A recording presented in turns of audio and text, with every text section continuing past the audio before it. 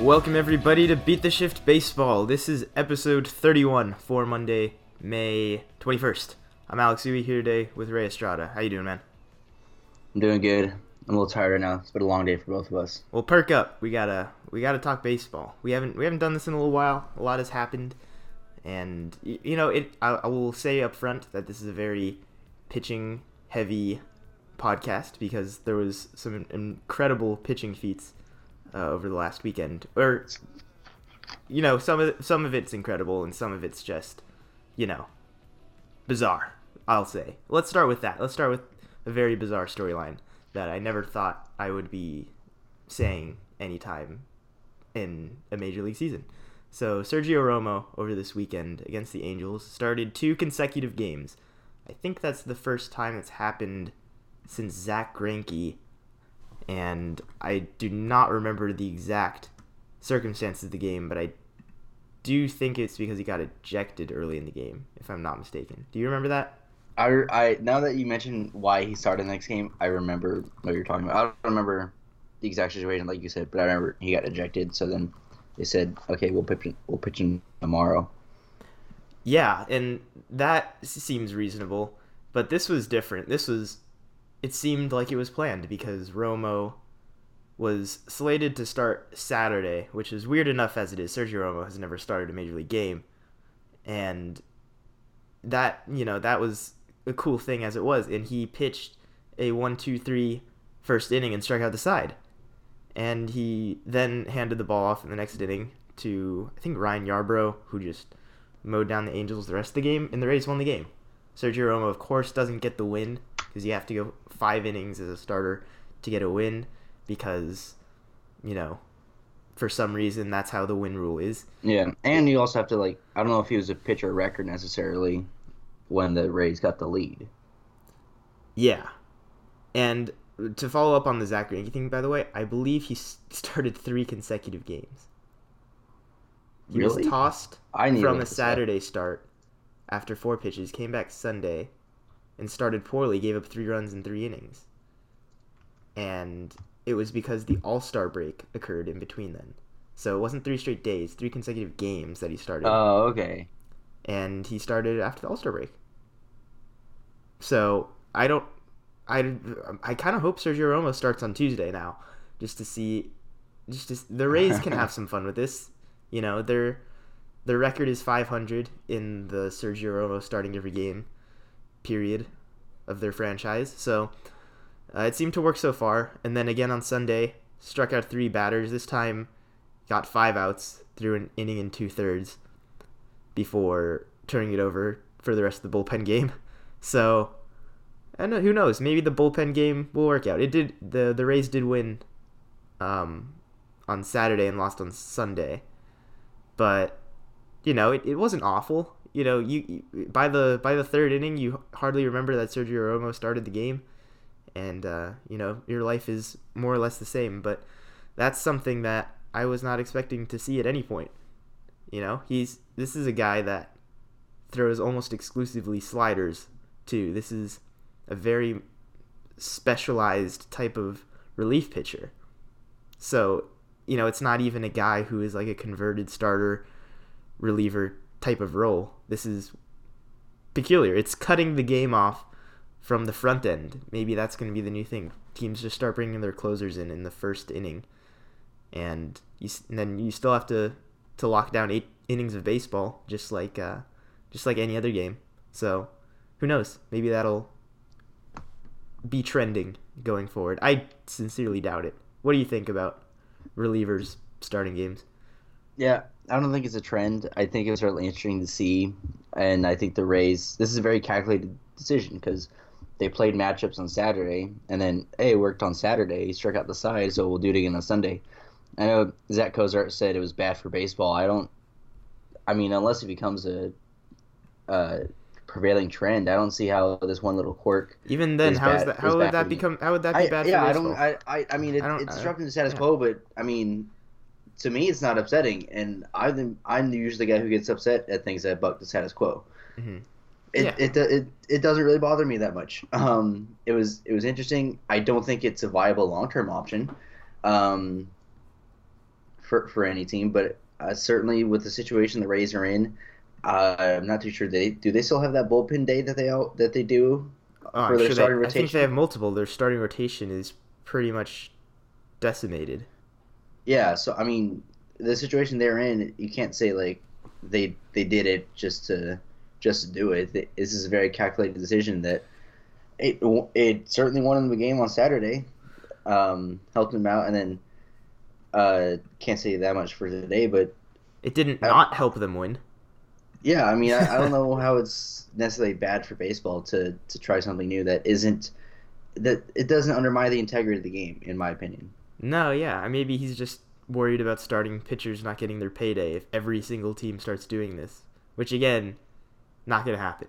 So, do you think Sergio Romo should start on Tuesday at home against the Red Sox, I who mean, I might as believe? well. Let's look at a Red Sox lineup. This is a Sunday lineup I from today, assume Mookie so Betts is up there. might be. Well, yeah, Mookie Betts today led off, and then Benintendi and Moreland. Not exactly the matchup you want, but I don't know if that's the lineup they've been rolling with regularly. Um, but it very well could be what kind of lineup Sergio Romo would have to face. I'm gonna follow this one. I'm gonna see how well the Rays do in Sergio Romo starts going forward. I am willing to bet that they give him at least one more start, considering how well he did in his first two. So yeah, I'm probably not going to see 3 consecutive games started by a pitcher again. But this was interesting nonetheless. I think this was probably the pitching headline of the weekend, and it came at a very unexpected time. So St. Louis Cardinals reliever um, John Hicks, I believe is his name. Jordan Hicks. Jordan Hicks. Well, it shows the kind of research that I do. But John Hicks is a Detroit Tigers player, by the way. So Jordan Hicks of the St. Louis Cardinals bullpen today in the ninth inning threw 5 of the hardest pitches of this season, and I believe the second hardest pitch of all time, right? Probably up there with Chapman. He did hit 105. He hit 105. Yeah, I mean, I don't know if there's been multiple 105s. If it's like Well, I don't he's know the decimal point of it, but it's it's it's certainly a top 10, I assume. well, it's certainly in the era of being able to track this data. We can talk about the velocity debate throughout history if you want, but it's Chapman and then it's Hicks now. I think Chapman still has the highest, right? So, it has to be the next closest one, right? I'm gonna look this up. Okay. Well, Jordan Hicks is not only throwing 105-mile-an-hour pitches, he's throwing 105-mile-an-hour sinkers up there, and that's just not fair. Odubel Herrera came up in the ninth inning against him with his on-base streak on the line, and it was snapped because there's just nothing you can do against a 105-mile-an-hour sinker. I think he fouled one off, and that should be an accomplishment right there. That you go back to the dugout and say, hey, I touched that ball. I'm pretty good at this game. So I'm expecting a lot of big things from Jordan Hicks now. We knew he was throwing hard coming into the season, but he was not touching 105. His arm is clearly feeling better right now. So I don't know. Is he going to be making more headlines like this in the future, you think? It can't be a blip. You can't only have one day in your career where you throw 105 miles per hour. He seems poised to take over as the hardest thrower in baseball.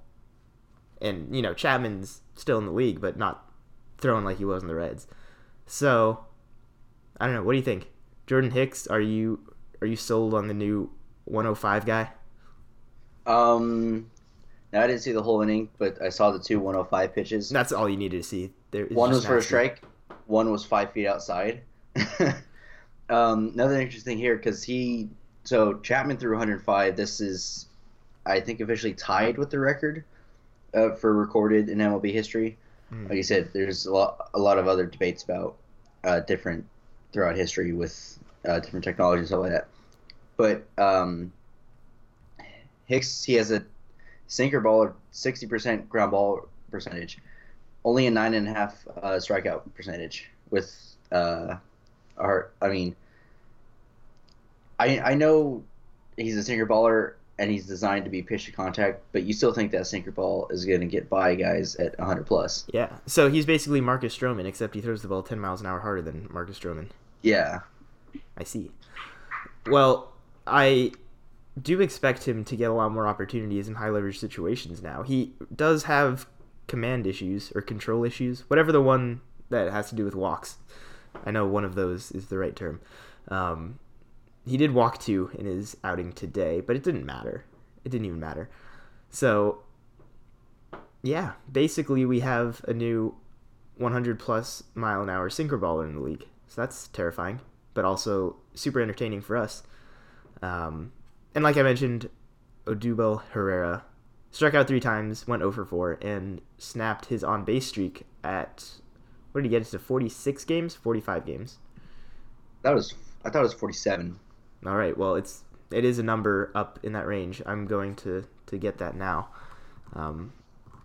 because it's better late than never.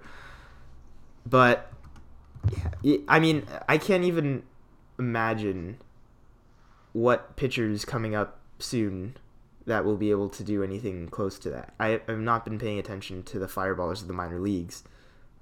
Michael Kopech seems like a candidate, but I don't know if he's done that before, even in the minors. Isn't Kopech a starter too? He is a starter, which is all the more impressive. He's a consistent... He could be a 100-mile-per-hour average fastball velocity guy, but I don't think he will be able to amp it up to that height as a starter, you know? No, yeah. I mean, maybe... I think he's White Sox, correct? I don't want to get it wrong. Yep.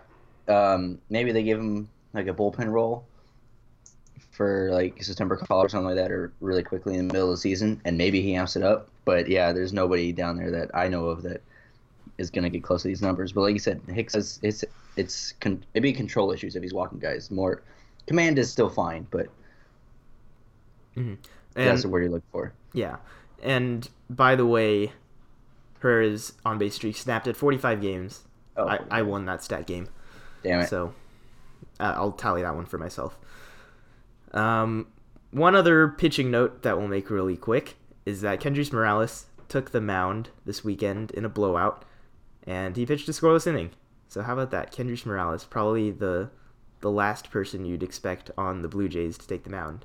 Do the Blue Jays still have Cliff Pennington, who is famed Blue Jays reliever? Cliff Pennington? I seriously would assume not, because he would have pitched. When I think of relief pitchers, I just think of Cliff Pennington, because he was the best reliever in Blue Jays history, I believe. More unexpected scoreless inning, Kendrys Morales or Pablo Sandoval? More unexpected? Yeah. Probably Kendrys Morales, just because I'm surprised he's rostered still. Because he's been really bad this year.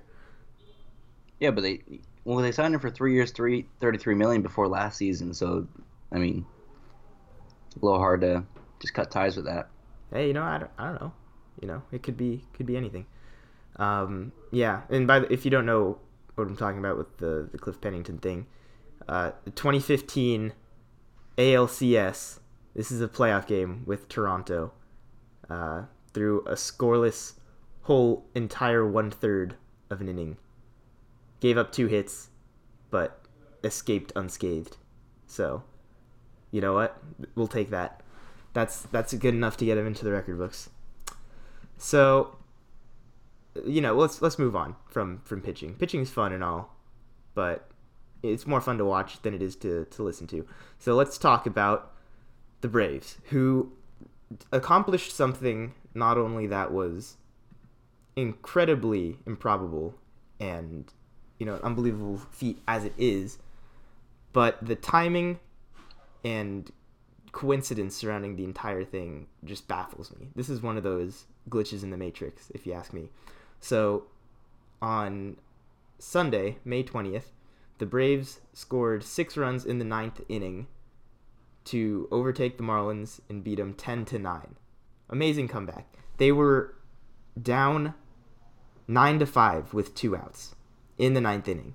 So it wasn't even, just a complete pile up inning. There was two. It was a 2-out rally if I've ever seen one, and Dansby Swanson was the one to walk it off in the ninth inning. He struck out to lead off the inning, and by the time his turn came up again in the lineup, he was ready to embrace the moment, hit a 2-run, bases loaded walk-off single, and one of the greatest Braves comebacks of all time. But not the greatest Braves ninth inning comeback of all time. No.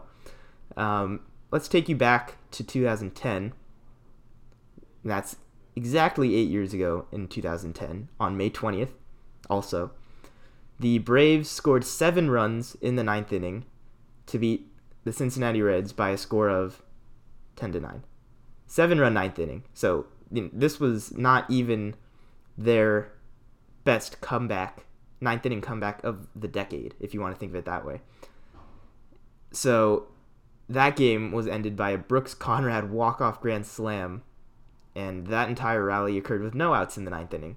If you wanted to have your memory refreshed there, if you don't remember it, or if you weren't even following baseball at the time, Brooks Conrad was a Major League Baseball player, and this is by far his most notable moment that I can think of, that anybody can think of. So, of course, that was insane when it happened back then.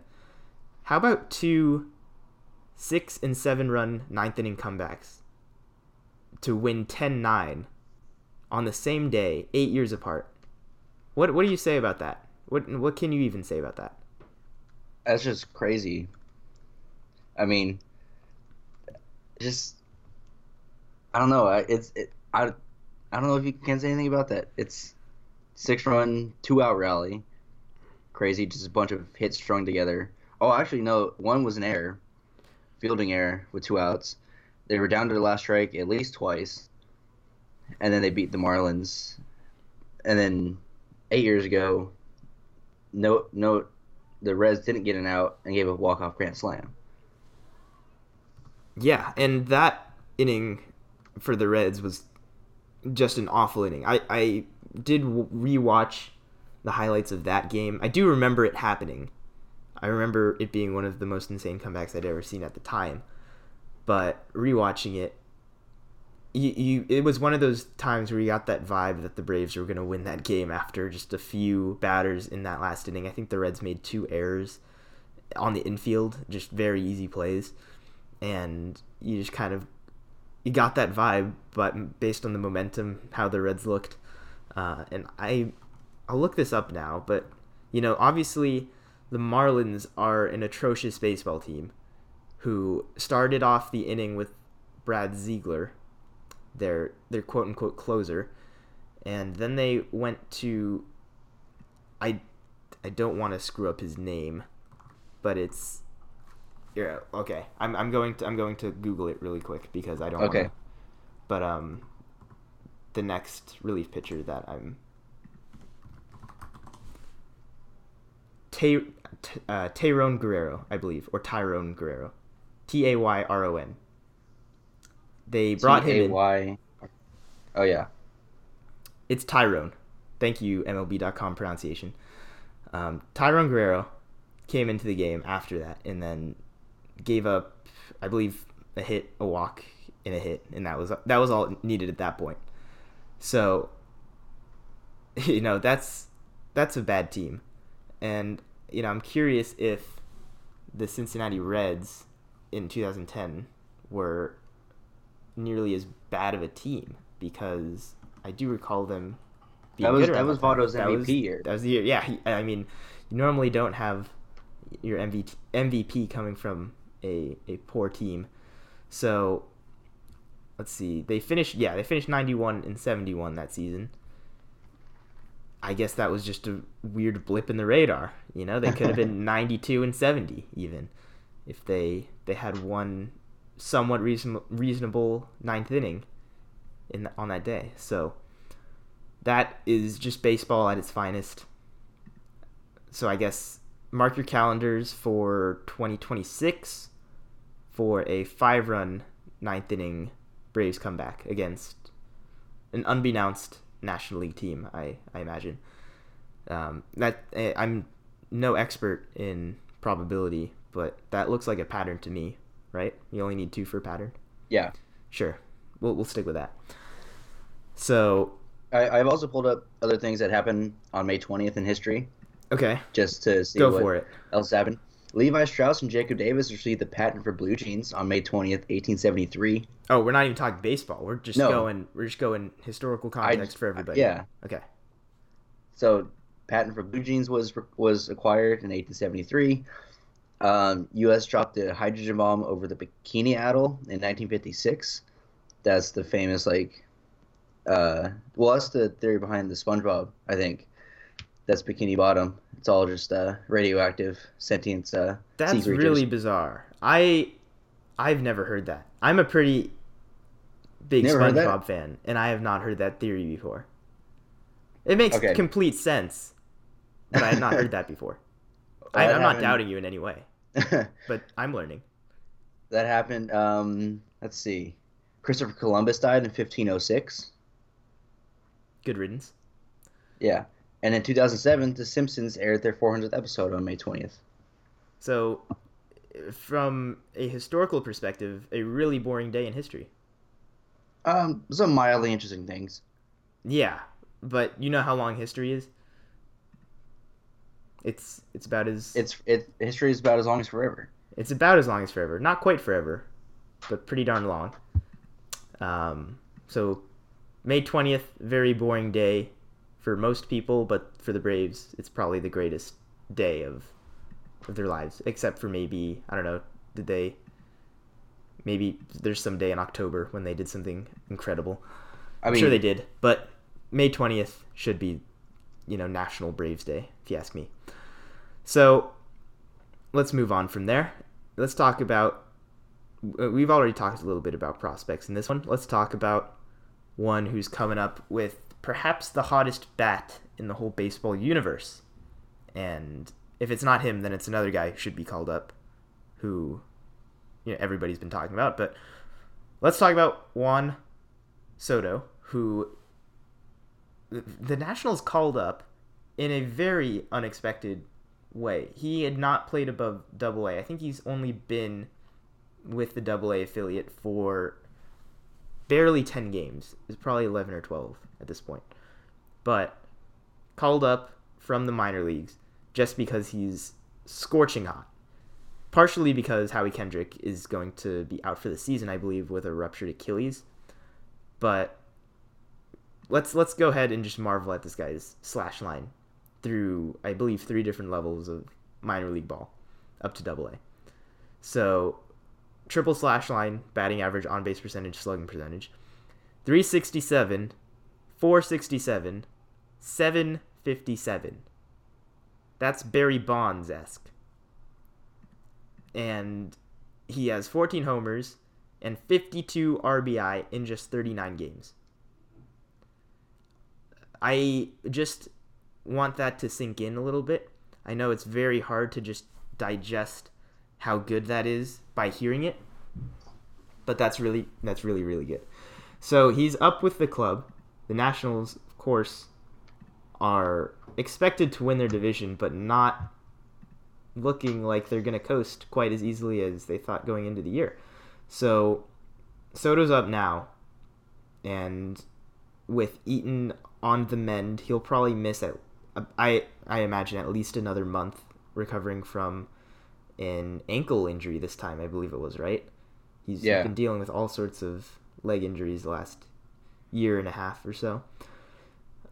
So with Eaton on the mend, they're still playing Michael Taylor, who is not a major league hitter. I'm sorry, he's just not getting it done. I think his on-base percentage is somewhere around 280. So Soto should be stealing quite a bit of playing time from him anyway. And, of course, Bryce Harper's out in the outfield. So this guy's going to play. This is not a insurance call-up. We need one of the best hitters in our organization on our major league roster right now. And he did debut in a pinch hit appearance on Sunday, struck out. Do you remember who he was facing? They were playing the Dodgers. Goodell. or Gerdo. I don't know how you pronounce his Okay. last name. Well, that could be an interesting trivia question for the future because this kid could be that good.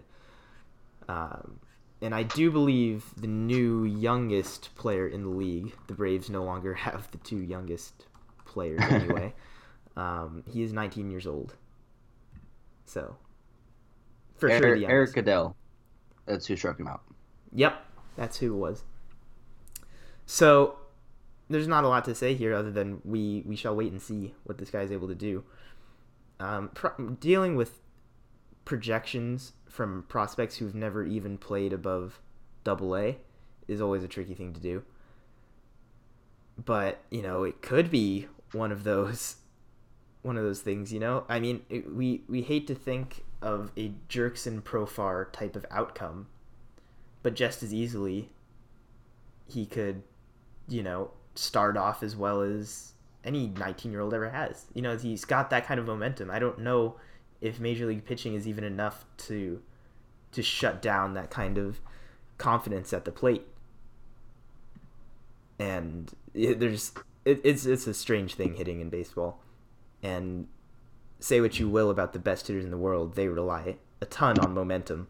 I mean, you can look at hitters like Mookie Betts, who just can't seem to miss a ball. At the same time, guys like Paul Goldschmidt can't seem to get it going. It's a tough thing to do, to just start with a fresh slate every single game that you're out there. So I'm excited to see Juan Soto, and I'm very excited to at some point see Vladimir Guerrero Jr., who's also just tearing up Double A. He should at the very least be promoted to Triple A at this point. So, it's got to happen at some point. He's become one of the most talked about players in baseball as a minor leaguer. He just turned 19 in March. So he, I believe, would be the youngest player when he does come up, even younger than Soto. And, in this season is unbelievable. We talk about crazy triple slash lines. Soto's is better. But how about a 421 batting average, 472 on base, 697 slugging for Vlad Jr. I believe he just capped off his Sunday, a 4-for-4 Sunday, that is, with a walk-off homer as well. So, any questions about the timing, his dramatic timing? It's certainly there after the Montreal exhibition game before the season as well. It's there. 8 homers on the year, more walks than strikeouts. He's just a complete beast. So, whenever the Blue Jays decide that they can either afford to just not roster Kendrys Morales or move him full-time to the bullpen, following up a scoreless inning today, then Vlad Jr.'s got to make it up to the big leagues. And it's going to have a lot to do with their record going forward, because the Blue Jays are not expected to take over the Yankees or the Red Sox. Nobody in that division is. But for right now, they're 22 and 25. They were 500 before getting swept by the Oakland A's over the weekend. So if you want to ignore that, they're about a 500 ball club. That's what they are. If they do think that it's worth it to try to make a wild card push at this point, then they would be wise to bring up their best hitter sooner rather than later. But I wouldn't be surprised if he doesn't see the big leagues at all this year. He's a 19-year-old. Team control matters. Can't wait till the new collective bargaining agreement comes up so we can finally resolve some of the controversy surrounding withholding your minor leaguers from the big leagues just to have more team control. Because it seems to be the case for every single prospect. That's the first question always asked is, hey, how does this affect his service time? When's he most likely to be brought up by the team? You can project it so far in advance just based on whatever calendar that tells the team when they get an extra year of team control, basically. So, unfortunate that there's all those hurdles that are non-baseball related. But, for the time being, the legend will continue. The 421 batting average from Double A for the time being. We'll see if that goes up even from here. That's going to be a task, but wouldn't put it against him. So I do believe that is about it for this podcast. Somewhere along the way, we lost Ray. It was a tragic loss, but he will be back at some point, I presume. So I would like to thank everybody for listening, and I would love to hear what you have to say, what you want to hear us talk about. So get in touch with us on social media at BeatTheShiftBP, Twitter, Facebook, Instagram. Any of those places are great. And also check out our website, BeatTheShiftBaseball.com, for all of our podcasts, any articles, fantasy baseball stuff, if you want to see that, fantasy rankings. So there's lots of good stuff there, BeatTheShiftBaseball.com. And yeah, that is all for today. So considering I'm by myself, this is a little bit strange. But as always, peace.